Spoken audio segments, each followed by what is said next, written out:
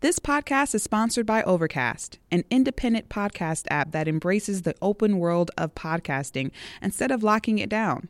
No exclusives, no premium content, no paywalls, just a great podcast app for everyone. Get it free in the App Store. Hey everyone, welcome to another episode of Random Conversations with me, Elizabeth. Yay! And I'm here with experienced Kinkster, advocate, mentor, almost semi-professional fister, a part of the lesbian sex mafia. You do a little bit of everything. I mean, a comedian, I should also say. Yeah, I do a lot of things. You do a lot. Leather Redux is here. Yay! Yay! And the crowd goes wild. Yes. So Leather. I don't know if they're going wild, or maybe some of them are afraid. No. I'm not really a member of the Lesbian Sex Mafia, but I am a lesbian, and I feel that old leather, the old leather lifestyle, was very mafia, for lack of a better word, because it had to be. But we can talk about that later. But anyways, I do show up at a lot of their events. Okay. But I'm not an actual member. You can only be a member if you're in the New York tri-state area.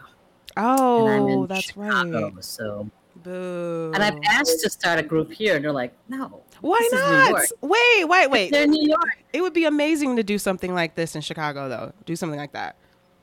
Oh, I think so too. I think that there needs to be something. I'm trying to come up with something. I got some things. Get some irons. I get some ideas. We need something here. Yes, I think so. And we did something that's very POC friendly, or bent that way. Mm-hmm. We definitely need something. Mm-hmm. Everybody's got something already. I'm tired of that. So. So thank you for, being on my little podcast.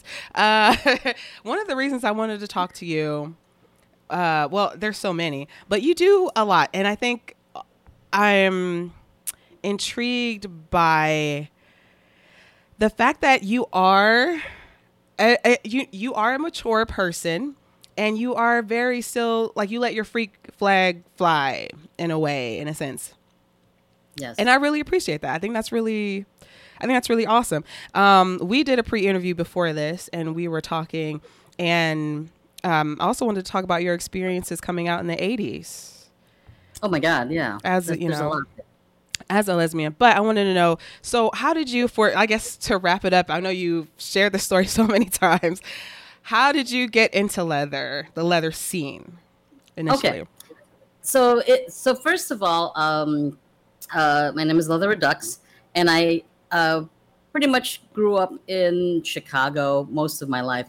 My family emigrated here, and I came here very young. I was like 8, and emigrated to the U.S. And where did you immigrate from?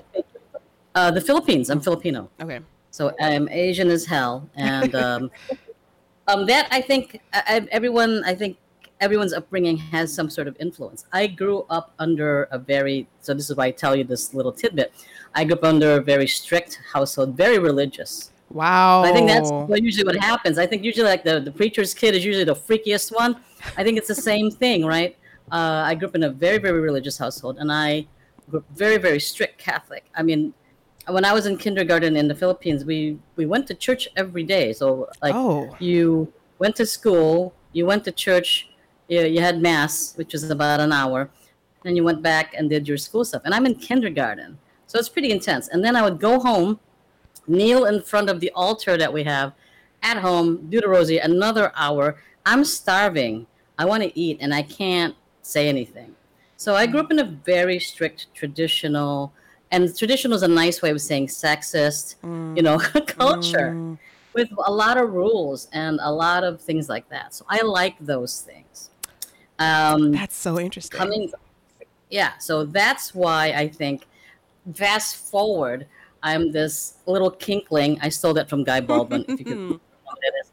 I'm this little kinkling, and I've always known that I have this thing about, maybe, liking hitting people in a fun way, or doing kinky things. I just always kind of knew. I was very precocious as a kid. Wait, I knew a lot of stuff so you very, said very young. hitting people. So I was at a young age. You were like, oh, I like hitting people. Well, first of all, to be fair, not all kinksters grow up in a physically abusive household. Sometimes some of them have none. They don't even. Some of them have such a vanilla. They had like a good life. You know what I mean? Their parents didn't hit them when they were bad. Didn't hit them with the extension cord. They didn't spank them, and they weren't mentally abused. And then they really love this because it's the complete opposite. So there are people that it's a stereotype that, well, you had to have been beat up or abused to go into the lifestyle. Yeah. And that's not true. Now, in my case, I was. So, but I use it as I was intrigued with it in a different way. Like, like the silliness of it when you're, like, I want to spank somebody, that kind of playfulness. Like, I'm going to spank you because you've been naughty, blocka, blocka, that kind of thing. And so being curious about that, and then being also growing up in the 80s during the early parts of basically the gay rights movement, you're surrounded by a lot of kinky people, specifically the gay leather scene. And when you see, for myself, I would see these leather clad men and women, a lot of the leather scene was very much in the beginning just a very gay thing. It was not. It was for lesbians and gay people. I always thought it was for men for some reason. It was for men. It started out to give a little. I don't want to detract too much, but it started out basically once the men were coming back from World War II. So imagine during the time of World War II, all the men are deployed to all these different parts of the world fighting, from Australia to Great Britain, to the United States, to Asia, to everyone's fighting because it's a big world war. After the war was done, everybody came home, and that's what precipitated the baby boomer era because all these guys came home, they settled down, had kids, they had tons of kids, and those were the boomers. But the key to this is that some of the men, well, a good chunk of the men that came back, like, we don't want to get married and have kids. We want to live our life. We saw a lot of rough shit. We want to have a lot of sex, do a lot of things, get down tonight kind of a thing, right? We want to do stuff. And the big recreational sport at that time was riding motorcycles. So there was this convergence around the 1940s, late 40s, when the war was over, that not all these men settled down for the white picket fence and got married and made kids. Some of them are like, let's ride these motorcycles. And together. All these motorcycles, and then they together, because we don't want to do that. We want to be wild and drink and do all these things, or just ride these bikes and race them, because that was like the new big sport. And it was during that time when the gay leather culture started.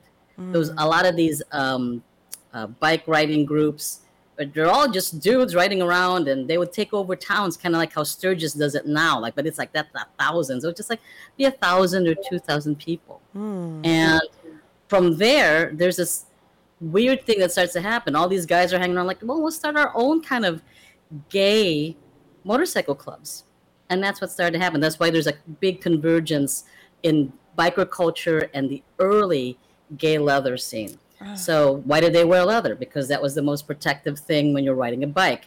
Why? And then they fused this military culture with this bike riding culture. Like, if you were traditional, like, and I don't want to say old guard. Old guard doesn't mean anything to me. It's just leather is the way it is.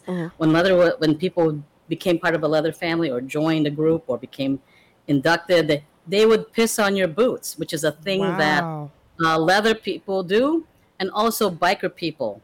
It's a way of marking you. They're putting their DNA on you. They're saying, we own you. You're That's part very, of us. very kinky.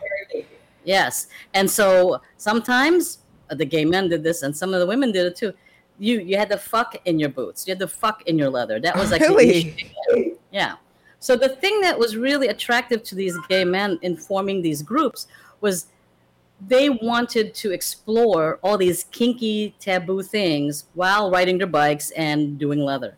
And so that's why it's got this edge to it. They were really exploring all these taboos. So Oh. for the most part, it was a gay cis white thing. Mm. Okay, so that's important to the story. And then after that, I'd say around the 60s and 70s, the lesbians were like, what the fuck are you guys doing? We are very curious of this shit. We want some of this. What is this shit you're doing? And then the lesbians got into it. And so that's where I came in. I came in the late 80s, and there were a lot more lesbians doing it at that time. There was groups like Lesbian Sex Mafia out of New York, where a lot of famous leather women were coming out of.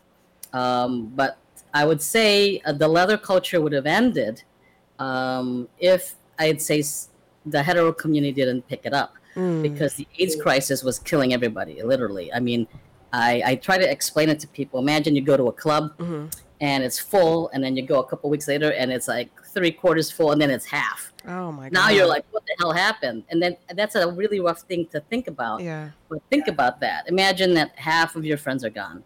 And that's a really rough thing to think about. So that's where a lot of these traditions that a lot of people think, there's a lot of mythos about what leather is.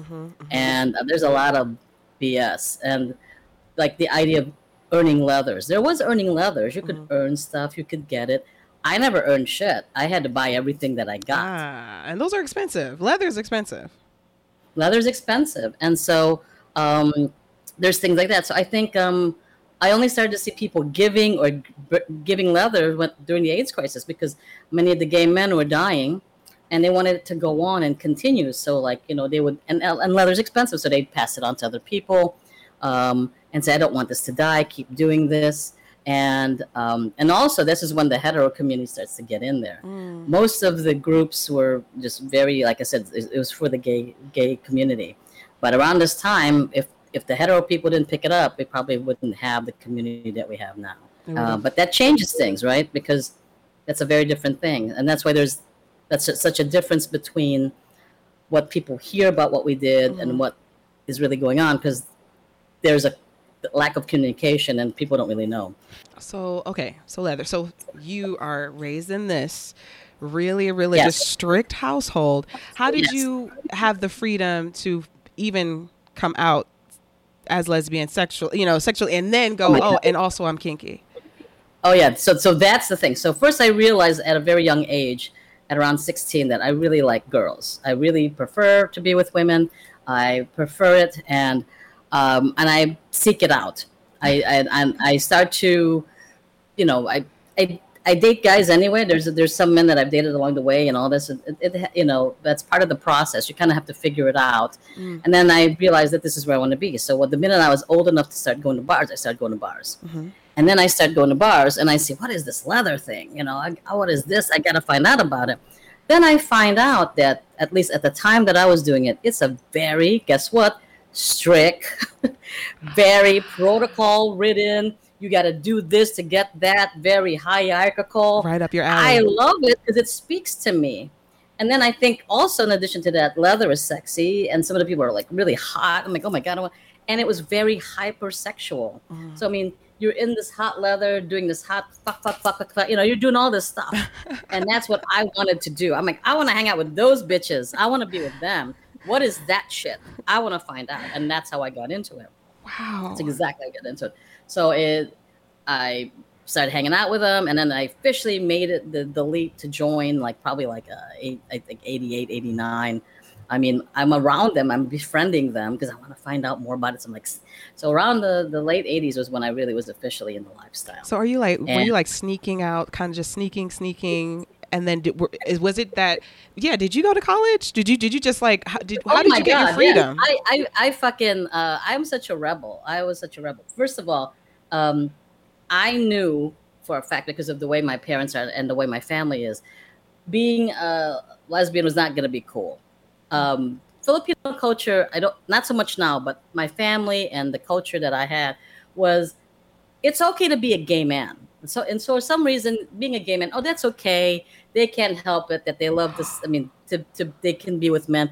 Who doesn't love dick? I don't, but who doesn't, right? And that was it's okay, they can't help it. It was like the weirdest thing. It's like totally sexist. But it's not okay to be a lesbian because then you're turning your back on doing your duty, basically. which is to have children and to have a family. And how is the family going to propagate and all this going to continue if you turn your back on it? So they're really harsh on lesbians. I watched when I was a kid in the Philippines. I watched my cousin like really get beat up by my like uncle because he was like because she was very much, she was a hardcore dyke. I mean, she was like lesbian to the core. And they were trying to like, you can't beat the gay out of somebody. I mean, if anything, it just keeps the gay in, it makes it makes it more. So, and I'm sorry if I don't want to offend anybody if I use these arcane terms, but this is the time I'm talking about. So I don't talk that way now, but I'm just saying this is what was like. So she eventually leaves the Philippines and she lives in New York right now. She said, screw this, I'm going to the States where, they're not so, well, they're bad about it, but not as bad about it in the Philippines.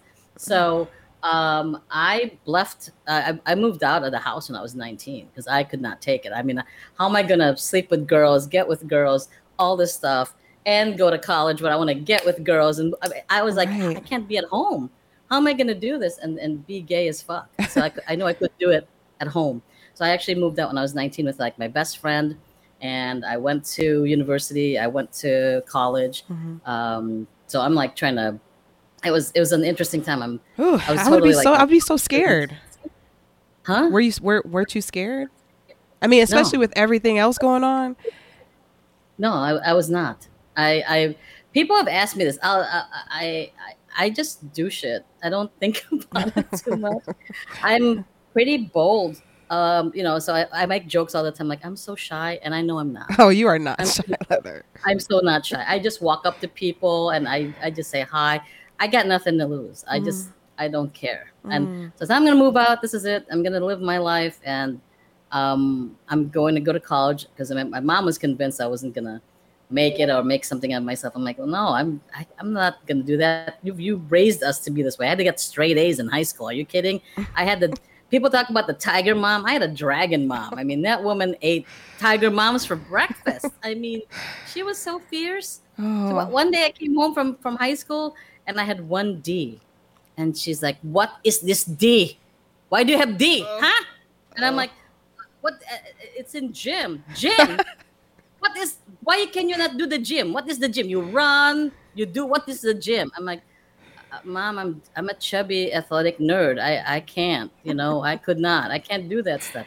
You would get this right, huh? You better not do this again. I'm like, I had straight A's all the way except this one time where I get a D, and I had to work on it. I mean, I said, you got to give me, I got to get a B at least. I can't do the Asian straight A, because, have you ever heard what an Asian F is? No. Oh, wait. No, what is it? A minus. Oh. So, like, I mean, these are terrible stereotypes, but it's true. There's such pressure to exceed and to be better. And my mother was, this is a true story. She was really intense. When we moved here, I'm 5 years old. And I want to go play. I don't want to talk about deep shit. I'm a kid. I'm 5. And she calls me into the house. She's like, get in here. I'm like, okay, yes, Mom, what's wrong? And she's like, I want to tell you something. Okay? We're going to go to the United States, and I want to tell you something. I'm like, okay. I'm a kid. Okay, Mom, what? Right? Like, you will never be white. You are not the white. Oh, my goodness. So you have to be 10 times better than the white. You understand me? I'm like, okay. The talk. Can I go play now? I don't want to know what the hell the white is. I don't know what this shit is about. I'm a kid. And she prepped me for that. She didn't realize she put all that in me that I realized that I would never be seen as equal or as good or whatever, because there's always that I can't hide who I am, and let alone compounded with gay and brown and an immigrant. That's a lot. Yeah. So she didn't realize. She really prepped me to be like, fuck it, they're not gonna accept me. I gotta go get the shit. So it was already ingrained in you, that kind of sense of like, I don't care. I have to do this anyway because it's my life. It's my life, yes. Wowzers. So what I'm kind of just curious, what's your relationship with them now? I mean, that's a long time ago, but do they understand you a little bit better, or did that? I was a lot closer with my father. My father and I were tight, super tight. He really understood me. And I was kind of like, and I make a joke of this all the time, so please nobody write shit on my fet or things like that. I'm not trying to be offensive. This is comedy, people. If you're easily butthurt, I'm putting the trigger warning right now. Hey. I am a kind of extreme bitch. I just can't help it. But I am like the Tito of my family. I'm the only one that looks like my dad. All the others look like my mom. Wow. And so my dad is very endeared to me, and I'm endeared to my dad because we get each other.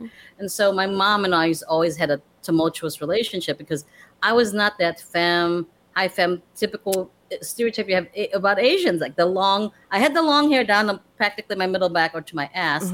But I'm running around with boys climbing trees, and my mom is like, "What the fuck is wrong with that one?" You know. And my sister is like high femme, makeup, super Asian, you know, like just like disgusting sister, bad sister, you know. And I was not. I just couldn't do it. I'm like, what the hell? I don't understand this shit. It's just not me. And it was not me. So I do believe that there was definitely a genetic component to a lot of these things. Because I mean, I came out running around like that. I was not, you know. I mean, my sister came out like femme, you know, and I was like, well, hey, you know, like what the fuck is that? You know. So I think I always was, and so I didn't have a great relationship with my mom in the first place. So that's another reason that I was like, oh, if I start to do all this extra gay shit, this is not gonna go well for me. So that's why I moved out on my own, and I kept in touch with my nieces and nephews, and you know, because they're young, they kind of got it, like, you know, how they were struggling with being raised by an immigrant, you know, parent, my brothers and sisters, which is an experience. They couldn't understand like basic shit. Like they would call me and say, you know, Tita, which means aunt, how come I can't go to a sleepover? Oh and my God! And I said, that's because you're not thinking like a third world. I said, in the third world, there's not a lot of food, and if you eat other people's food, that means like your family can't support you. She goes, oh, that's why my mom said that. Like my sister would say shit to her like, what's wrong with our house? You have to go to their house? What? We're not gonna eat their food. You have food. They looked at it from a you know, a resource you know, type of thing. And then they would reverse it and say, well, can they come over here? No, I don't want them to eat our food. We have food. We're not feeding the neighborhood. You know, they don't lose their shit. Like, I totally understand could not that. understand that shit. She was like, what is this sleepover? Why are they sleeping here? We don't want them here. You know, and because my mother didn't understand, you know, and I'm like, well, can I go over there? No, we can feed you. I don't want them to think you're eating their food. So there were like no kids that came over. They didn't do that because that's a culture of resource. You don't have it. I remember when I was a kid, sometimes going to sleep with no food. It's not like here. There's people don't understand that there is no in a lot of countries there's no assistance. Right. If you're just on your own. And you're on your fucking own. Yeah. So there's no like, okay, well, I'm gonna go get this card to get this food. There's nothing. There's like, if you don't hustle, you don't eat. So there are times I would go to bed. There was no food. Okay, keep drinking water, bitch, because that's your dinner. You can pretend it's a fucking whatever, bunch of noodles and rice. Good luck. That's what you eat. Whatever you can do. Let's go, mom and dad, and the hustle and find some fucking food tonight. I totally understand that with you know, my mother is an immigrant too, and that the sleepovers thing always got to me because that was something I could never really explain to her why I wanted to spend the night over somebody else's house and eat somebody else's food. Yeah, so I totally understand that. Seen as an inconvenience and fucking rude. They were like, why do they want to do this shit? So wait, okay. So you told me before that you had to come out twice essentially. And you lost some friends. So you had to come out as a lesbian woman. And then when you came out as, hey, I also like to beat the shit out of people for fun. You're like, yeah. In kink, we call that your second coming out. You come out the first time saying, oh, hey, I'm gay. Yay. You know, and then you lose friends. And then you have to say, oh, and I also like the leather lifestyle and I kind of kinky and I I like fisting and I like to beat a chick. They're like, what the fuck? And then you lose more friends. Like, okay, then we're just stuck with these handful of people now because back then it was really, really edgy and really, really subversive. Now it's almost mainstream. I mean, everybody's familiar, even if it's represented incorrectly, like in porn or in 50 Shades. Yeah. People now have a vocabulary for this is kinky. Or they at least know master slave, but that's probably about it. Yeah, master slave or dom sub, top bottom. They have an understanding that there's this beating thing that happens. There people. So for people who don't I guess because everyone describes what kinky is differently. How would you describe it for just randoms who don't know? I would say if you like to test the limits or explore things that might be somewhat taboo, you're kinky. Because there are many things that, some people wouldn't do that. Like, so if you want to do role playing, or you want to add things to, it starts from the bedroom, first of all. So if you're already kinky in the bedroom, you're doing other things than adding things to something like anal may not be seen like kinky, but that's kind of kinky. A lot of people know that's an out, that's not an in, So the minute you're doing things that people might consider taboo or a little bit extreme, you're kind of kinky. And that range can vary because, we're just being kinky. We go over to the pleasure chest or we order some stuff on Adam and Eve and we have these feathers that we play with. Then you're a kink light. And then when you're kink heavy like me, you got floggers, you've got whips, you've moved to another. You're kink heavy. You got tools. You got an arsenal. You got tools. Now you got implements. Everything. You don't look at the world the same way. And look, let's use the spatula. I could use that. Oh, what about this thermos? I'm going to hit you with this thermos. You start to look at things as pervertibles, as I like to call them. I like that though, as pervertibles. Yeah, it's pervertible. I kind of have to think about that a little bit more. Yeah. So you look at a kitchen differently. I mean, I have a lot of friends who are in the service industry who unfortunately were affected by COVID. But you go to those restaurant stores different, like, what the hell is that? And they tell you, oh, that's a this and that. Oh, this is a meat tenderizer. Oh, I could use that. And you start to think of things differently. You are kinky. You are kinky. If you're looking at that, I'm cooking. I'm like, this spatula has a nice bend to it. Oh, I could use that. Oh, you are kinky. And so for you, it's not just in the bedroom; it's outside of the bedroom as well. I don't. My kink is I get pleasure. I'm a sadist. I'm not as big a sadist as other people that I know, but I'm a sadist. I do get pleasure hurting people, but I hurt them in a consensual manner, which means that there's a long negotiation. Sometimes the negotiation is months. Okay, so what would you say? Sorry to cut you off. What would you say to someone? What would you say to someone who says, "Well, why would you want to call someone pain? Why does that make you feel good?" Oh, well, there's a whole science to it. There's even a group called the Science of BDSM that studies why people do this and are into it. The thing that people don't understand is they think it's all sexual. People that are kinky sometimes just do things to experience things or to feel things or to get some sort of mental elation. And it's all related to kinky things that you can do. So the term BDSM, bondage, domination, sadomasochism, by doing things like either binding people up or using implements to hurt them, people reach this euphoric state, and that's what they go for. It's not always sexual. I do not have sex with any of my play partners, or if I meet people in the dungeon, I just have these what we call scenes with them or play. Okay, so kinky people say play, leather people say scene. Scene to me is more accurate because it's just like thinking about it like a director.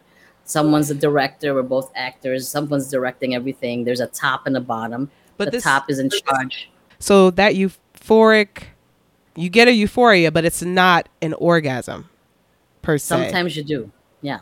Some people can reach such levels of euphoria that they actually have an orgasm. I've had that happen. I was having a scene with this woman. I was using floggers on her. And then at the height of the scene, she had an orgasm. She squirted all over the place. We had to put puppy pads down everywhere. She squirted from the scene. And then, of course, I looked at her like, like, clean it up, bitch, and she's like, yes, ma'am. So wait, I kind of want to ask, so what was that feeling like of beating somebody for the first time? Oh my goodness. First of all, the way I came up is different. And so it took a while for me to beat people. Not all people and not all traditions do this, but I do it when I train as well. When I joined this group of women in the 80s that I was just like really wanting to join, I'm like so curious about this lifestyle. What can they teach me? You have to work your way up. You got to work into learning how to do this stuff. They taught you the lifestyle from the ground up. I knew nothing. I was like zero. So I'm starting to hang out with them. So I go to play parties and I had to basically do service. And service could mean anything from you help clean up, you help set up. There's like maybe they're teaching or there's teaching sessions, so you set up the chairs and there's an obligatory time that you have to do this. And in terms of me, I wanted to beat people right away. I was very toppy. I'm not a very submissive person. But they're like, well, you have to bottom first. Now, that's not always true for everybody. Because I hear so many things about that. I hear, I in the scene, well, now I hear people are like, oh, that's such bullshit. Oh, I'm never going to do anything like that. It's not bullshit. It's really important. But and it doesn't mean that you have to get a full crazy on beating. You need to experience what it's like for you to be there. Now, I had some full on scenes because I had very strict people when I was coming up. So, those things that you see maybe where their butts are bruised up and all that. And, and it was like painful to sit. I've experienced that because I had to learn what it was like for that person, what it was like if you beat somebody like that. So I had to have a real scene and a couple until they said, okay, now you understand. I think people who have bottomed, and this is not a judgment for anyone who feels this way, but I think it really does give you more humanity. You're not quite such a dick because you know what it's like to be that person and you know that feeling. You know that fear of having to be vulnerable and allowing someone to do this to you and that trust and that fear that you have to go through. If you don't go through that, then of course it's easy to beat the hell out of people and it's easy to be use some brute force and have some brutality. It's hard to do it and play and do it correctly without injuring them. Yeah. And that's the valley. Are you the kind of player that pretty much is an asshole and just beats people to beat people? Yeah. Or are you the kind that tries to take them on a journey so that they experience this euphoria when you're playing? And that's what I try to do. See, wow. I try to journey through beatings. Euphoria out of them. Pardon me? A journey through beatings. Yes. It's a journey because I don't play with everybody. I have to have a connection with you. And I play with men too, but not a lot, but because I'm just biased and that's just truth. I'm not going to apologize for that. But there are people that you just can connect with. When you can connect with them, I can play with them. Then we negotiate about what we're going to do. And the reason people like the lifestyle or BDSM lifestyle is because you allow yourself to journey in this euphoric state. Why does that happen? Because whether you're doing, I also do hypnosis, whether you're doing erotic, kinky hypnosis, or whether you're doing rope, or whether you're doing impact where you're beating people like I do, you're basically traumatizing the body. Okay, this is all the chemical things that happens. It's trauma. You're hitting it repeatedly. And what happens? Your body goes into high alert. It sends all these hormones. It sends cortisol. It sends adrenaline to your body and courses through there. And these hormones then do things, what they're supposed to do when your body is getting injured. It's going to protect your brain and it's going to protect your body. So as this scene is going on, cortisol shuts things down. It shuts down your need for hunger. It shuts down your need for food. It shuts down, some of the reproductive things. And adrenaline just, starts, you rush it. Things start rushing through your body. And then the last thing that's released in combination is dopamine. The same thing that people experience with like runner's high and all this stuff if you've been doing a lot of things. So now the dopamine is released, and that's what gives people this like really amazing blissed out sensation. Subspace is what the people that are getting beat call it. And this is what releases that. And then the tops get it too. Like the person that's doing the beating like me, I get it too. I get what's so-called top high or top space. Wow. And now we're doing something else. There's this energy play going on. There's this connection, and it feels incredible. And that's what I like. I don't smoke weed. I mean, I've done it. I don't drink. I love this because this I is would your equate thing. it. Yeah, I equate it to feeling that way. It feels like sometimes like I'm drunk, but happy drunk. I mean, sometimes it feels like I'm incredibly high. Like I don't do bongs, but I would equivalent it to like a big giant bong hit where I'm sitting there like giggling and pointing at everything, acting like an idiot because I'm so high. Wow. From the dopamine that's rushing through your body. At the same time that this dopamine is rushing through your body, it sort of makes you numb to pain. So that's why being a good top or dominant, you have to be able to read if that person can really take more, or is that the dopamine release so that this doesn't hurt anymore. After a while, that doesn't hurt. I can take more.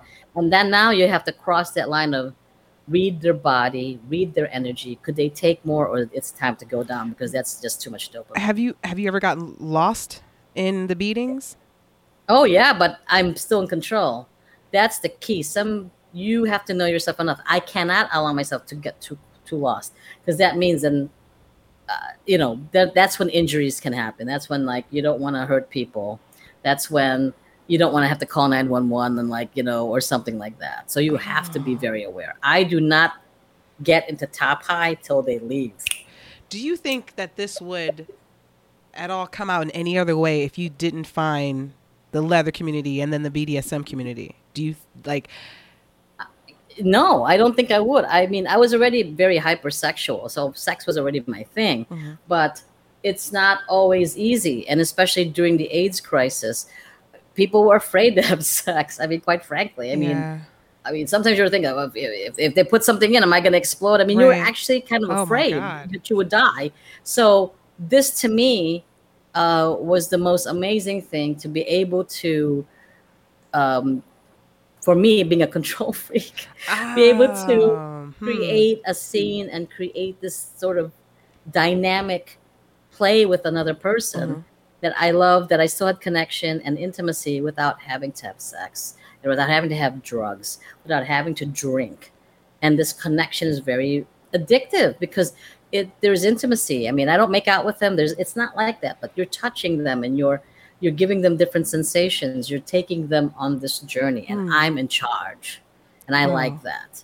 And it's a thing. So it's a real. So going back to that beating that person for the first time, how did you feel? Were you like, oh yes, this is it? Oh yes, I was a natural because by that time, it was learning. So after I had done my time and shown that I was very serious about the life, I wasn't gonna just punk out after a month and or learn some shit and leave. I was determined.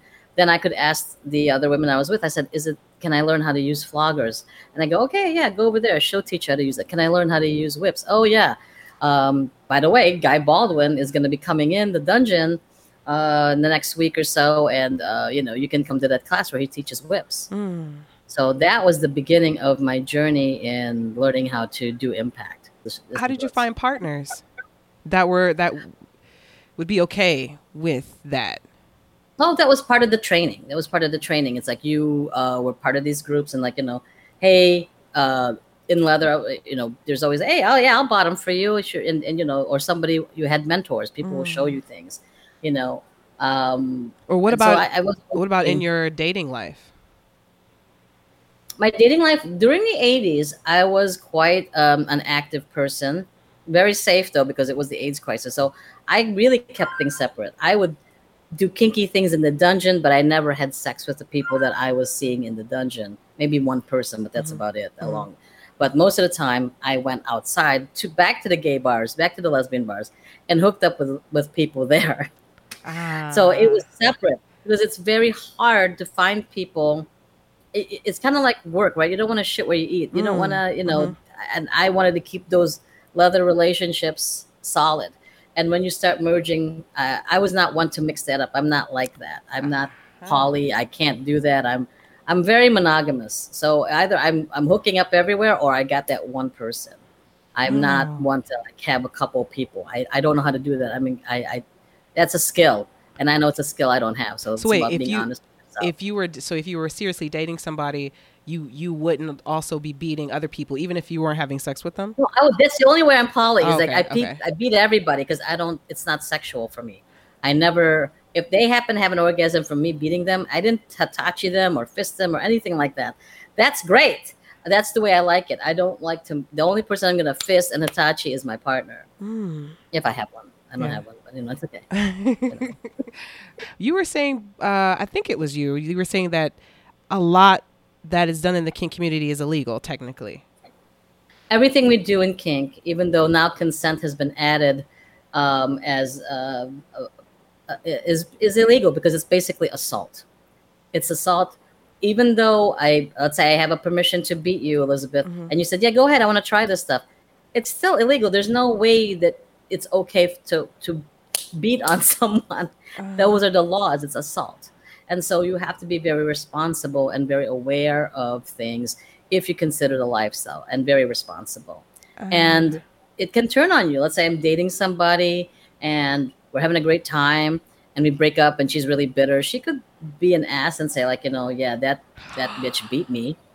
And so guess what? And then the cops come knocking on my door. And I see all those whips. Hi, are you leather fucking redux? And I'm like, oh yes. Did you beat so and so? Like I did. Yes, I'm very proud of it. Like whoa, wait. Then they're like taking me away in cuffs and shit. And what am I gonna say? Did you beat her? I'm like, yeah, yeah, I did. And that's not cool. And even something like service. Like I had a service submissive, and she would like lay out my all my toys, sanitize it in between people, take care of it. They could say, well, why is she doing that for you? I'm like, well, it's part of her service to me. And she's like, well, maybe you convinced her, maybe you threatened her, maybe you said shit so she would do that shit. So it can be twisted many ways. Recently, the NFCS, which is the National Coalition for Sexual Freedom, got some legislation passed that now consent is included. Because before, even if you consented and we decided to play, it's still illegal. Now, even though you get consent, it's still illegal, and it's up to the states to mandate how that will look. But now consent is part of it, which helps a lot. So that takes away a little bit of the, well, she said it was okay. I'm thinking that it is a consensual thing. I would never think Even about if it it's that way. consensual, it's still illegal. It's still assault. You can't legalize something where you're beating people. That's assault. No matter what. I'm beating you with a spatula, and even though you said yes, it's still beating. It's still assault. And you're still traumatizing the body. You're still doing all these things. Again, this is why this is considered like edge play or really taboo. It's still really kind of out there. So it's not just beating, which you're really good at, but you also do hypnosis and and you teach fisting. Yes, I do. COVID was an incredible time for me because in the dungeons and in the past, I would always be standing around beating people, and people would walk up to me and say, "Hey, can you show me how to use floggers?" I'm like, "Absolutely." I am not judgy. I don't care what you do with the knowledge I give you. I just want you to do it safely and correctly. So I don't care if you use it to become a professional dominatrix, pro dom. I don't care if you just do it for bedroom sex. I don't give a damn. My goal and my service to the community at large is to show people how to do it correctly. So I was always about teaching. I was always about, I cannot shut the fuck up. I will talk about everything. Because I knew how to do things like hypnosis. And people kept talking about fisting. And I was like, but there weren't any classes about it. I said, fuck that. I will teach a fisting class. So I started teaching Fisting 101, or It's Not Just for Porn Stars. And it took off. And I was asked by so many groups across the country to teach it virtually. So much so that when I taught it for the SEK events out of New York, which is led by Master Lola Smiles, Sir J Black, at that time, a person named Bicey. They headed that group out there in Long Island, and I taught it for them. She made a joke like, you know what, Leather, you love fisting so much. I can tell. If there was a place called Fist City, you would be the mayor. And yeah, so then all of a sudden, and Chicago, if you know this, actually has a place called Revolutionary Brewing Company. Yes. And they have a beer called Fist City. What? So yes, I grabbed the can, but we're so there's actually a beer called Fist City. So I showed them the can. And from that point on, I was called the mayor of Fist City. Nice. I will go on to Zooms and I'm like, oh, the mayor is here, because I was teaching it so much. I was gonna say, so yeah, what's so good about fisting? And then when I think about fisting, I'm thinking of like, it's the entire. It's okay. So it's the entire fist. You're talking about your hand. Yeah. Okay. You go ball it up like a fist, and it goes in there. Fisting. So let's break it down for different folks. Fisting, no matter what, is a form of edge play. It's not for everybody, and it takes time to do it. You have to train your body to be able to take it. So depending on your partner, if your partner happens to have gigantic hands, then you're going to have to train your anus or your vagina. People have anuses, people have vagina, or to be able to take that thing. Or you could just play with it, and get like things like butt plugs or dildos for people with vaginas, to be able to allow for that to happen. Once you're able to take in something close to the size of what you're trying to fist, then that's when. And if you like it, that's the other thing. If you're doing all this training and you like it, well, then it's okay. If you're doing this training, that's not for you. It is definitely not for everyone. It is, but for those that venture in, for people who have vaginas, it creates the most amazing orgasms. And because it's one of the few things that touches your G-spot or the Grafenberg spot, which is that spongy thing. If you scoop your hand in, there's that little spongy thing, kind of like a seed of a fucking, nectarine, right? You feel that bumpy thing, or what's just called the ruge, and you can feel that. That's your G-spot. And it's one of the few things that also hit your A spot or your aphornic spot. The aphornic spot is right below the cervix. So if this is the cervix, it's right above here. So as you're doing this motion, you're not only getting the G spot on the way out, as you're getting the A spot. And it's a guaranteed squirter. I'm telling you, if you're going to start fisting somebody and you're playing, grab your raincoat and poncho, you're going to get squirted upon. You better put some towels down, because here it comes. Some pads. You're going to be drenched. And so you're moving your hand around in there too. You can, there's many ways. There's, you can just sort of do like a very, not light, okay, but just a very light, not heavy. I mean, like a little punching movement, or you could do this wave motion, or you could spread your fingers in the middle. You can wave. You can spread all kinds of things in there. And, it's an eye rolling in the back of your head, toe curling, kind of amazing orgasm and screaming kind of stuff. Wow. Your neighbors will hate you. My neighbors hate me. I guarantee you. Wait, so you've been doing this for a while? Fisting. Yeah. I love fisting. Fisting's my favorite. I love to give it because it's one of my fetishes, if it exists, and it's listed in my FetLife as making a hard no into a hell yes. And how does that happen, Leather? Because people don't have education and they don't know anybody who has done it, or they've heard all the myths. Oh, that's just in porn, Oh yeah, I saw in porn somebody was all the way up to their elbow. I'm like, you don't have to go to the damn elbow. We're not porn stars. Those are professionals. They've been doing that for a while, and there's a whole regimen about it. Like if you're going to whatever you're gonna do. Like if you're gonna do anal, no, that's another one. I mean, um, for people who have vaginas and have clitorises, Mm-hmm. I mean, the clit is actually really huge. It's not this tiny thing that sticks out. Yeah, I It heard it's actually like has these little extends. legs. Yeah, it's there's little legs, and it has this whole thing. And if you go anally, you stimulate the bottoms of the legs, and that's a different kind of orgasm, which I like to call an assgasm.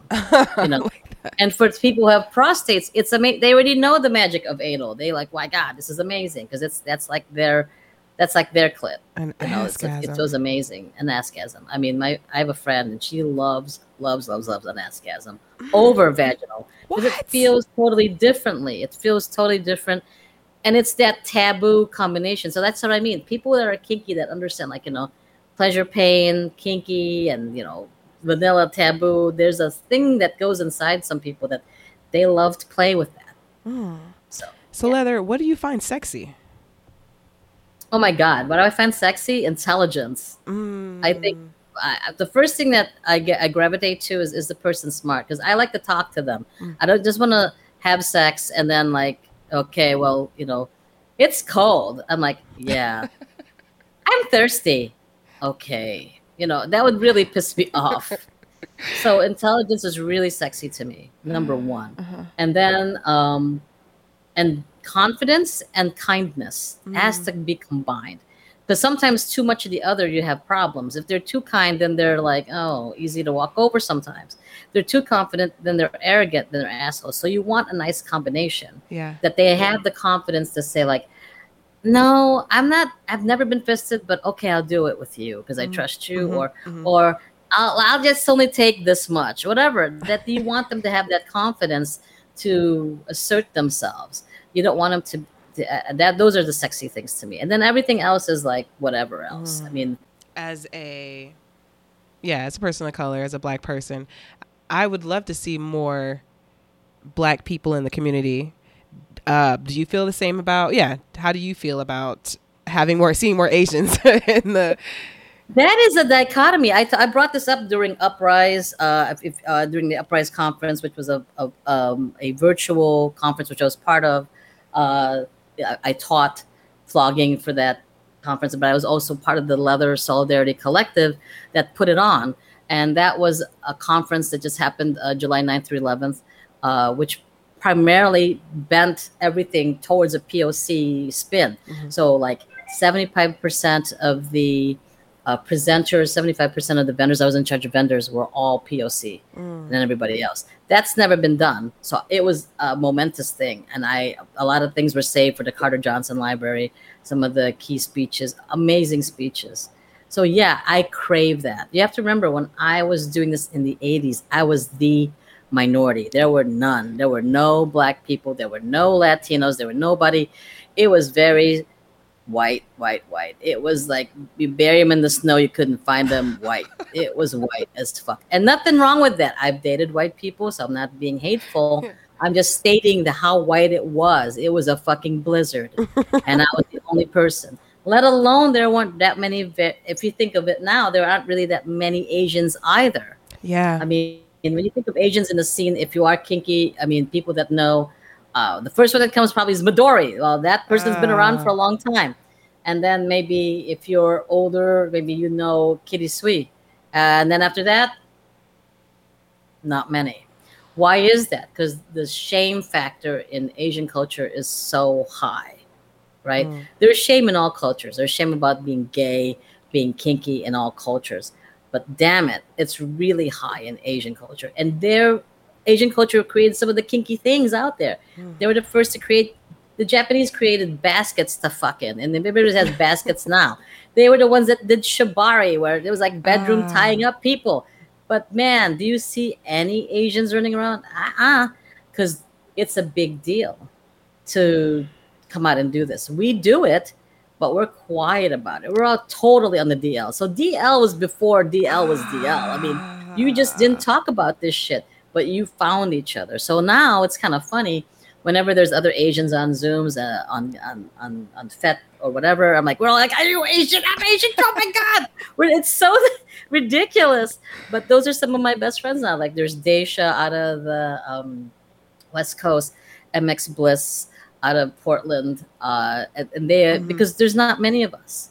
So yeah, I would love to see more of us, but I also know how the culture is, that the shame factor is so big, and there's a Wow. lot of us. Asians are the growing minority in the United States. I think we're like 2 million or so, 200 million. I remember Oh. the stats. So please don't quote me, please. Do But there you were a lot of us, and we're kinky as fuck. We just don't want our families or anyone to know. do you So think it's a that'll ever big. change? I think it's so slowly getting there. I think the accessibility, myself doing the things that I'm doing with you right now, Elizabeth, is helping to uh, basically make it more accessible and make it something that people can actually try. Yeah. I think that is changing, but it's going to take a while because the shame factor is just too great. I mean, it's sad, but it's true. That's why there's not that many of us. I can, if I try to count, I mean, I only know like maybe about less than 10 Wow. that are out in the scene. I mean, not that I know of that teach like I do, that are out. I mean, like I said, then there's Tempo, there's this and this. There's a one Asian organization in California called Sake, which is great. But there ain't many of us. There's not many educators, Wow. And so that's why it's really important that people.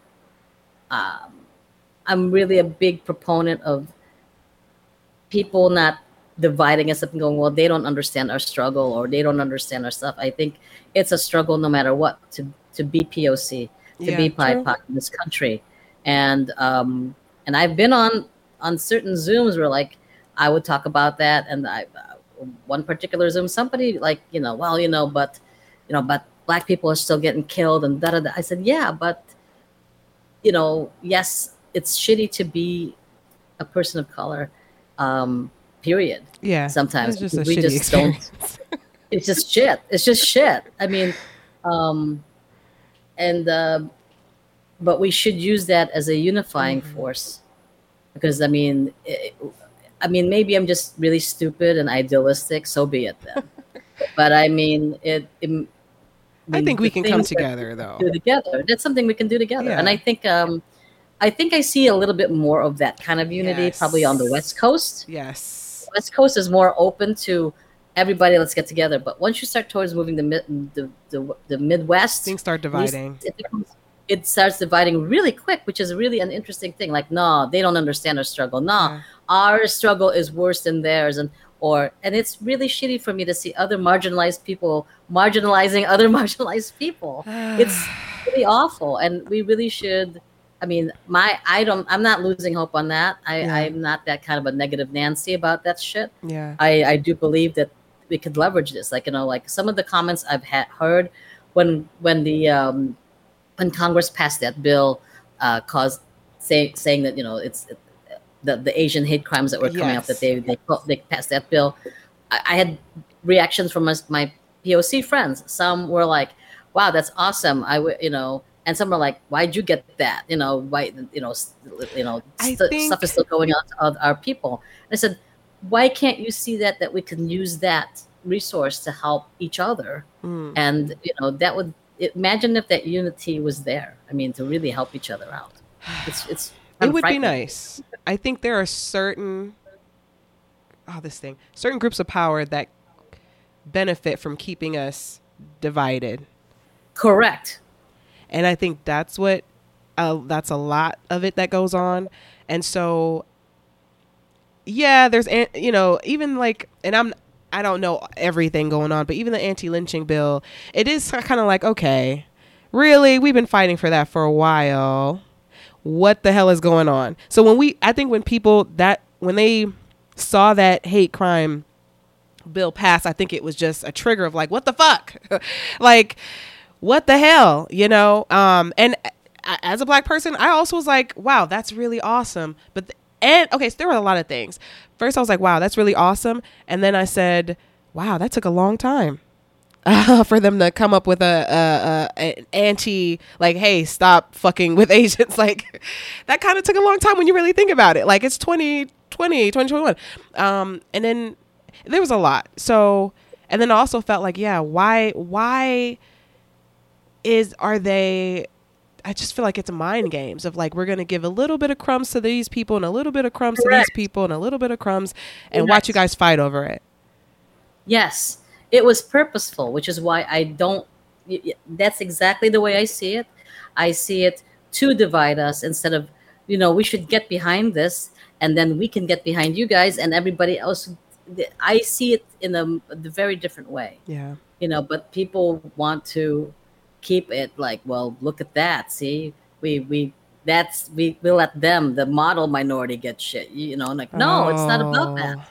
It's not about that. I think we can garner so much more if we truly hunk in there and share those resources. Well, let's use these resources to get things done. What do you guys need? Let's do this. And you know what? I'm glad that model minority thing is people. I feel like a lot of people know better now. I think that's crumbling. That's not a. Yeah.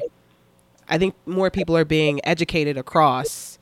Which is, I feel like that's one thing I saw during this quarantine was with social media. I think there was just so much out there, so much written, and I feel like it brought some sort of understanding between the two, different populations. Definitely some. I mean, I think if you use New York as a good example, the Asian population in New York has it's like bookends. On one end, Asians have access to a lot of the positions that make good money, such as doctors, lawyers, and stuff like that. But at the same time, there's also so many Asians that are below the poverty line, below that of African Americans and Latinx people. That's what a lot of people don't know. We're below that. It's so extreme. So it's not like we always have access to these jobs that make the money and part of the industry, part of that elite. It's actually the opposite. There's so many more that don't have it, that are below. And it depends on the type of Asian you are. Correct. That's another thing. It's also depends on the kind of Asian you are, and it's not. That's what people don't understand. It's not so they get all the damn good jobs. No, there's a lot that don't. There's a lot that be below and just barely making it. Wow. So it's really different. So how do you feel about, I guess maybe we sort of already talked about it, but when you were saying, your mother told you that kind of like, hey, how do you think about that now? It was the best thing she told me, because she warned me. She did me a favor. She warned me about how things are unfair and to not sit around and bitch about it being unfair. Just go get it and do the best you can. And remember that you could still be, 10 times better, but they'll never see you that way. So that was really such a brutal truth that it made me, I know it fed into who I am and how I am now, because I'm like, well, you're not going to see me that way. I don't care. I'm going to do my shit. And, if you like my shit, great. If you don't, that's nice. She taught me, go for it. I mean, my mother did something very unprecedented. She came to this country, brought my whole family in her mid-40s, when you should be like, fucking stop that shit. Stay the fuck home. And she said, fuck it. We're out of here. And she always had incredible vision. She always, when she petitioned, it took 10 years or 12 years for us to come here. She petitioned like in the 60s or something. And then, shortly before I was even a thought in my parents' mind. And then to see how at that time the Philippines was changing politically, and she said, we got to get out of here. It's going to get really shitty. Yeah. And we need opportunities. I want my family to have a good life. And, I'm taking a chance. I'm getting out of here. And that was so damn bold. Like she was like 45 or something like that. She was almost like 50, right? To start a whole new life in a whole new country. Yeah. Can I say you're 57? Right? I am 57, yes.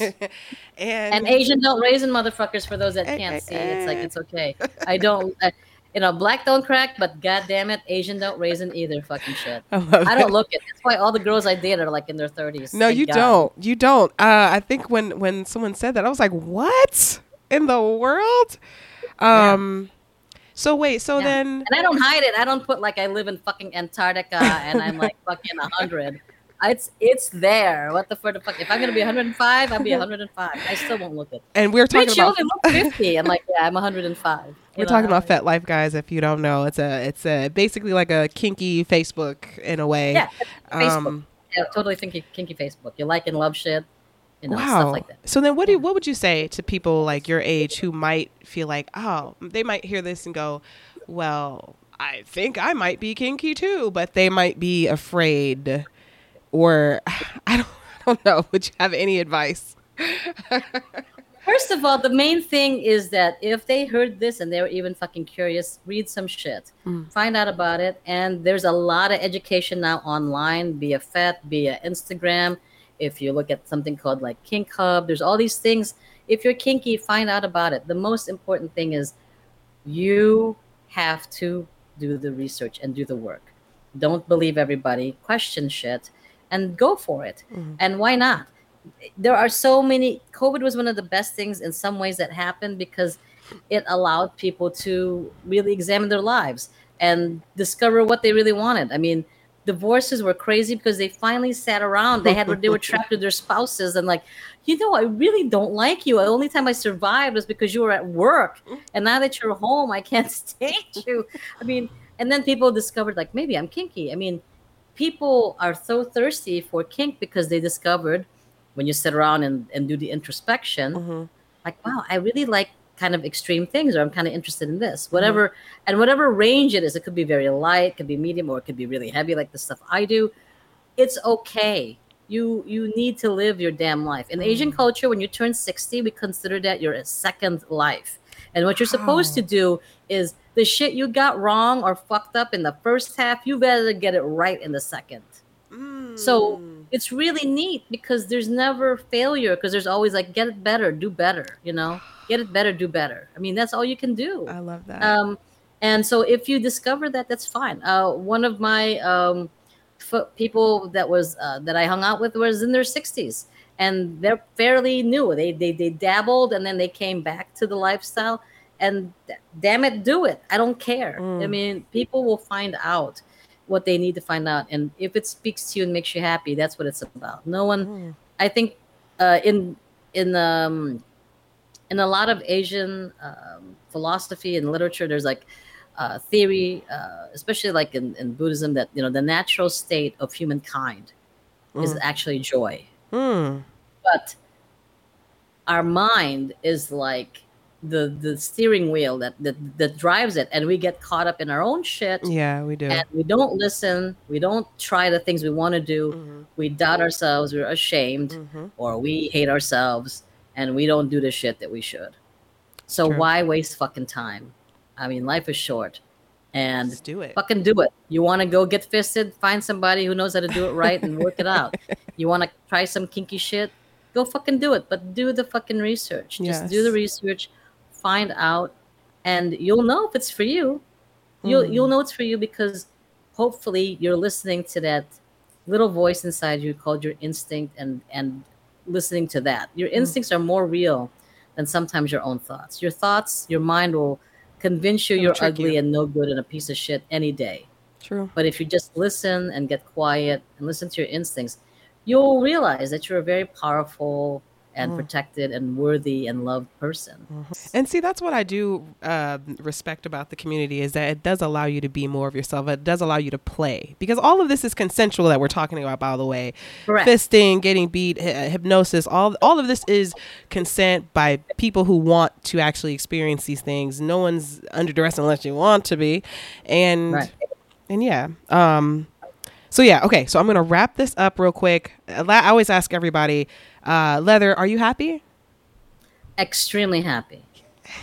I'm extremely happy because my kink name is Leather Redux for a reason. I was in the leather lifestyle, like I said, in the 80s, and then I left. I actually fell in love with a vanilla person, and they were not into any of this. And so I had to leave it for a while. And so I was hated by my kinky friends. They're like, why are you with this vanilla person? She'll never let you hit her.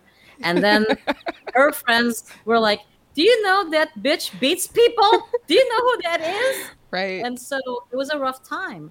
And now that we're no longer together, we're still friends, but I never befriend my exes, but because we were together for like about 20 years. That's a long time. That's like Whoa, a Leather, that's a marriage. long Yeah. time. Yeah. So like we were together for a long time. Oh my And so when gosh. redux means a return or rebirth. So I have returned to leather, and I've returned better than ever. And it's almost like if, for those of you that do astrology, there's something called a Saturn return, Saturn which is, return. yeah, with Saturn's such a big planet, it takes forever to, along with Jupiter, to go around the sun. Mm. And it's almost like the same, like the half life period when, um, for it to come back. And when it comes back, you sometimes have to repeat or finish the things you didn't finish at the end. So I'm literally now totally in the lifestyle and doing my best. I'm I'm incredibly happy because I get to teach the stuff that I love. I teach not only hard skills like flogging, fisting, and all this stuff. I teach soft skills that people are surprised. I teach a form of tantric meditation, Mm. and Mm. it's not all sexual. That's the thing that's funny. This was awesome. Thank you for talking to me and sharing all of this. I think you're awesome. If y'all are in Chicago and you do happen to meet Leather, don't be, she's really nice, you guys.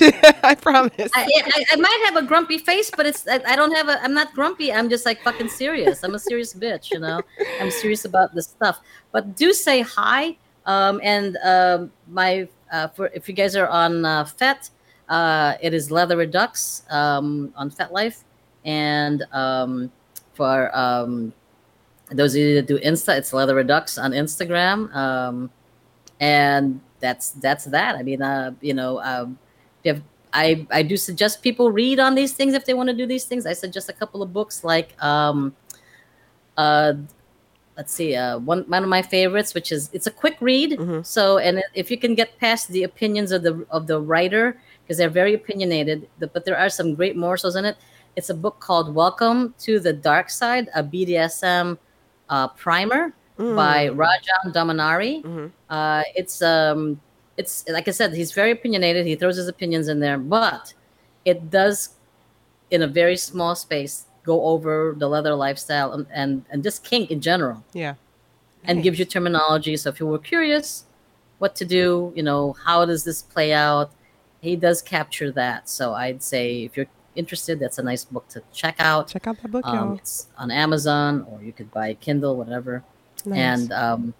And thank you so much, Elizabeth, for asking me. I was so touched that you wanted to hear from me. I think you're awesome. What? I mean, when I hear you in the munches, and I'm like, damn. I've been wanting to ask you for a while, just because I don't know. I think I appreciate your honesty, and I don't know. You just always seem authentic, and I kind of, that's my thing. I like that. I don't know how to be any other way. I'm the most honest bitch you'll know. Don't ask me if you look fat in that dress, because I will say yes. I'm not. I don't have a lot of tact, but I'm as honest as they come. Thank you. Well, Thank you so much. awesome. Thank you for everybody listening. Thank you. And, Yeah. Hey. Hey. All right. So we are.